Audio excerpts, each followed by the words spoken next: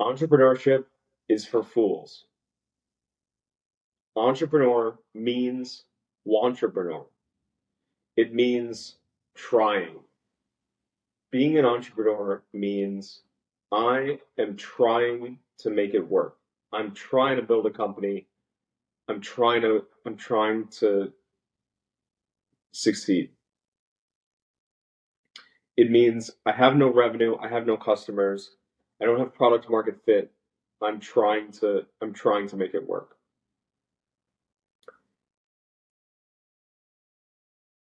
I want to make you uncomfortable enough with the term entrepreneur and with that mindset to use a more adaptive mindset, a more adaptive word, a more adaptive attitude. What you want to be as a CEO, you want to build a company. You're not trying to build a company, you're building a company. That's it. We're going to make it happen today. Some of the most successful people I know think of themselves as entrepreneurs, and I think how much more successful they'll be if they'll just take on a more adaptive mindset and make it happen and no longer try.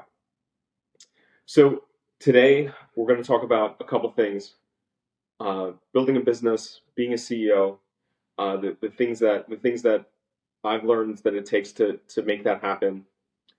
So let's jump right in. So in life as in business, there's generally three roles. There's chairman of the board, there's the operator employee, and then the CEO.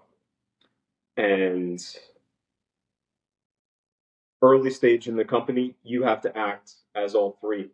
And as you grow and as things get bigger, you start hiring operators, and things will expand out from there. So the chairman sets the vision. How are we changing the world? What are we trying to do? What's the mission? Where are we going to be in 5 years? Where are we going to be in 10 years? The CEO is the executor. He's the one making the final decision, allocating resources, determining priorities on a day-to-day basis. Ask me a question 8 hours a day. Ask me a question 24 hours a day. I'm there. My decision is final. Let's make it happen. And then the operator is task oriented. That's the employee. That's write this tweet, fix this bug. Let's operate in this small purview, this small set of tasks, and get it out the door. So being a CEO is three things, and we'll go through each of them in a little bit more detail. It's divergent thinking, ruthless prioritization, and doing 1,000 times more than you think you need to.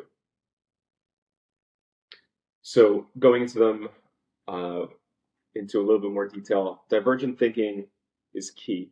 We're looking to solve the problem in some other way, in another way, outside the box, right? So the way that I think about this in engineering is we're going to do this in another place in the stack.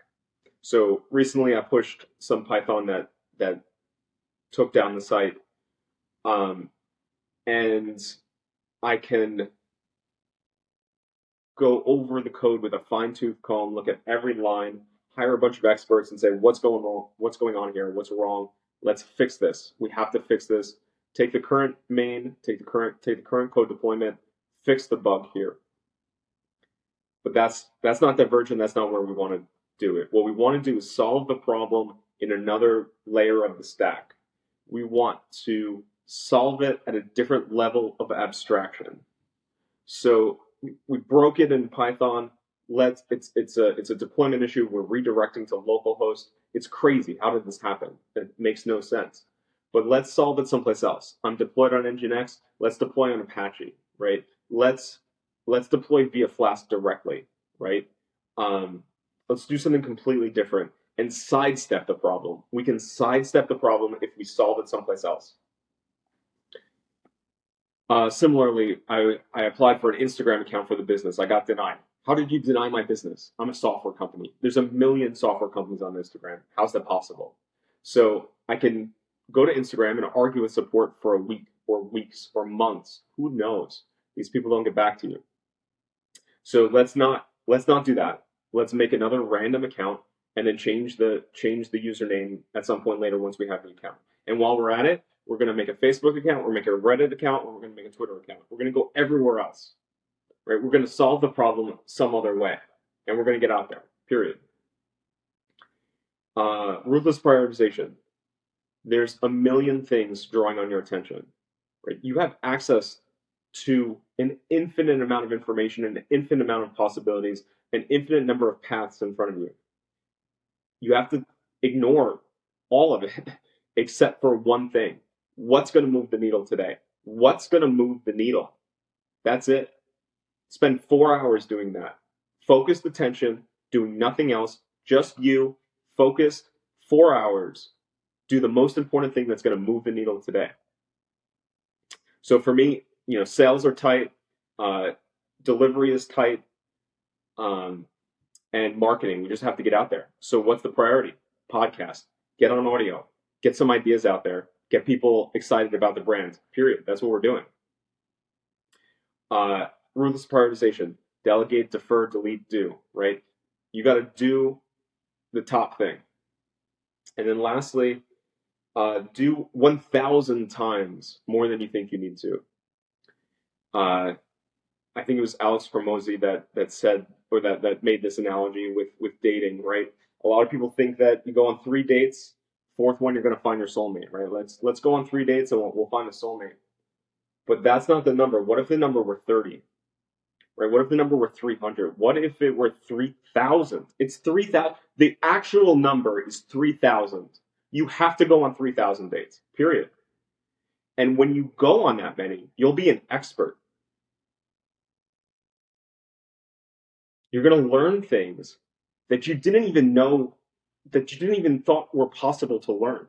They're just so specific that you didn't even know that piece of knowledge existed. How can it exist when you've been on 3 dates? Go on 3,000.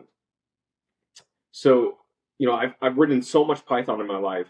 I've learned, writing guard clauses and only speak in the affirmative, right? When you write a guard clauses, simplify code, keep it to the left, and don't make if statements with nots in them. They're just not necessary. Don't do it. Keep it in the affirmative, keep it at the top, keep it to the left, and write guard clauses, right? And this piece of information is so specific. When I first started learning coding, like, what does that even mean? That it's just so far outside the realm of like the types of stuff that you're going to learn. It's just like you have to do so many reps that you're the world expert, right?